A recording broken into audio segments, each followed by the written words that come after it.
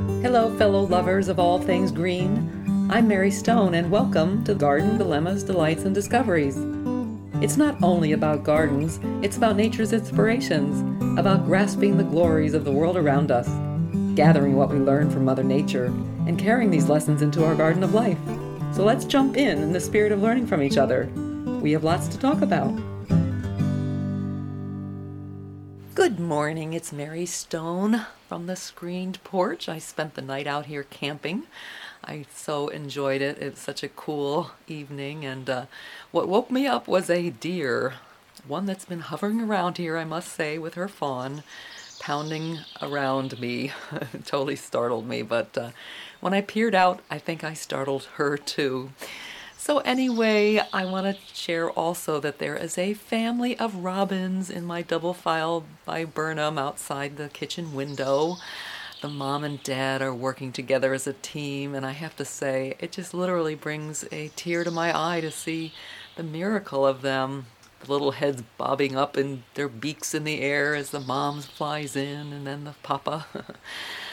The viburnum has housed many broods of robins over the years, and this year I thought that Jolie's finesse of hunting was going to inhibit a nest from being formed because I didn't see one. Usually it's right outside, the table area.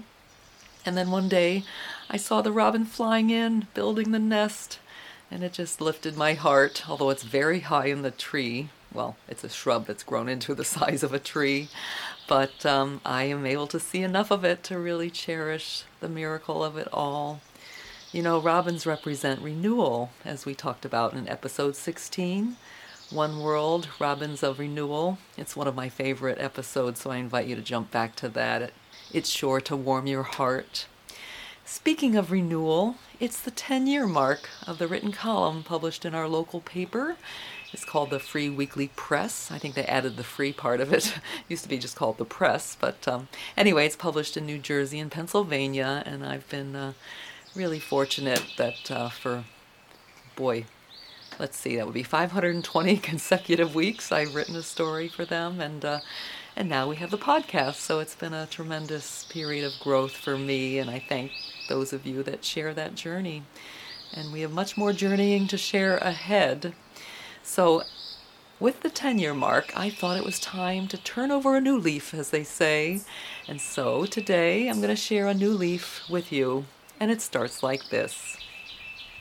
Hello, fellow listeners and readers. We are at the 10-year mark of our weekly chats. Thanks to you and the press for encouraging me all these years.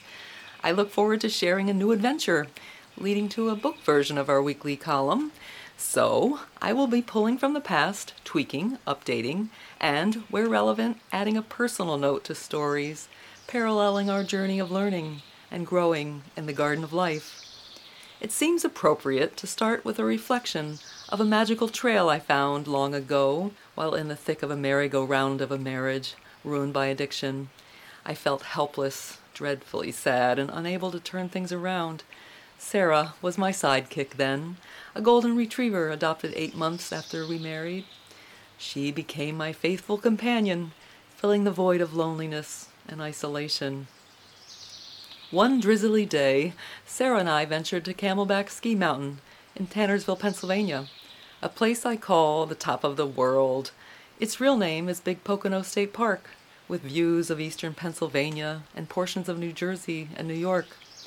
More than that, though, there's a serenity and a sacredness in walking amongst the magnificence of nature's glorious landscape, where I often would go to find respite.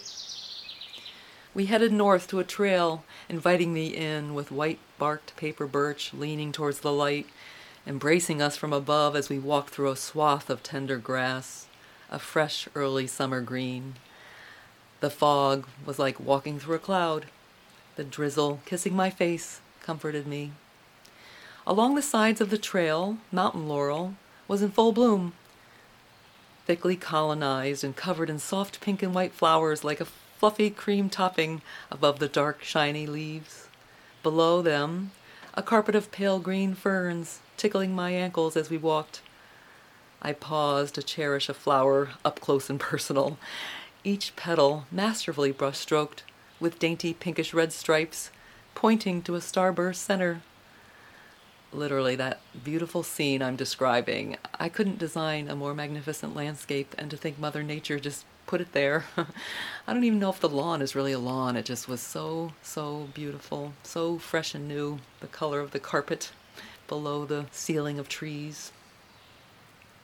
After Sarah passed away, I found the courage to let go of the marriage, a difficult time as I still loved my husband. Miss Ellie Mae unexpectedly arrived months later.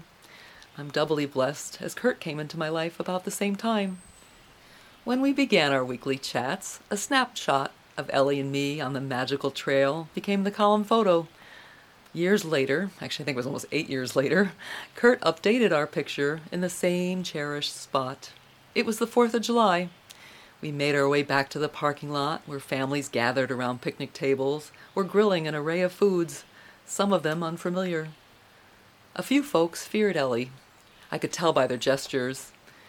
We were respectful and maneuvered around them. You know, when I said they gestured, it was because there were so many different languages being spoken at the time, and the smell of all the food was just really alluring. How fortunate we are to live where we can speak many languages, where bountiful food prevails, where we can choose a religion or no religion, and where we can have faith. Ellie crossed Rainbow Bridge in August of 2020, and we adopted our new rescue, Jolie, 5 months later.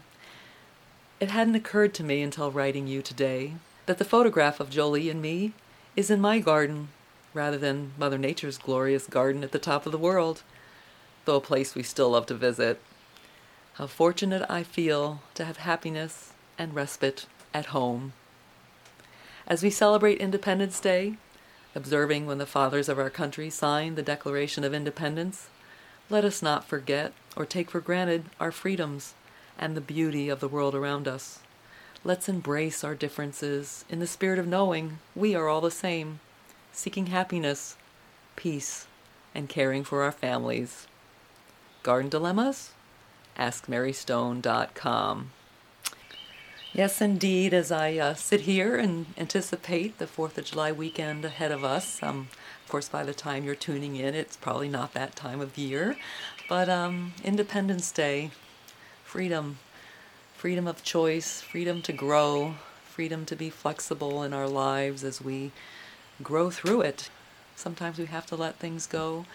It doesn't mean that we let the love go. Love can linger. Love never really ends or dies. Just like the cycles in nature, you know, when the leaves come down and decay into the ground, they're actually creating nourishment for the new growth ahead. It's indeed a cycle of resilience. So anyway, I want to thank you for joining me on the screen porch. I hope you too are having some reflections in your life as we move forward as a country and as a world. We are all indeed part of one world. Happy birthday, United States of America. So thanks for coming by. I always look forward to our time together, and I invite you to share this podcast with your friends. Even if it's just one friend, I would really appreciate it so more can join us in learning and growing in this garden of life. I love hearing your stories as well, so please share them with me by emailing me at askmarystone@gmail.com. Thanks so much. I look forward to next time. Have a great day. You can follow Garden Dilemmas on Facebook or online at gardendilemmas.com and on Instagram at #MaryElaineStone. Garden Dilemmas, Delights and Discoveries is produced by Alex Bartling. Thanks for coming by. I look forward to chatting again from my screen porch. And always remember to embrace the unexpected in this garden of life. Have a great day.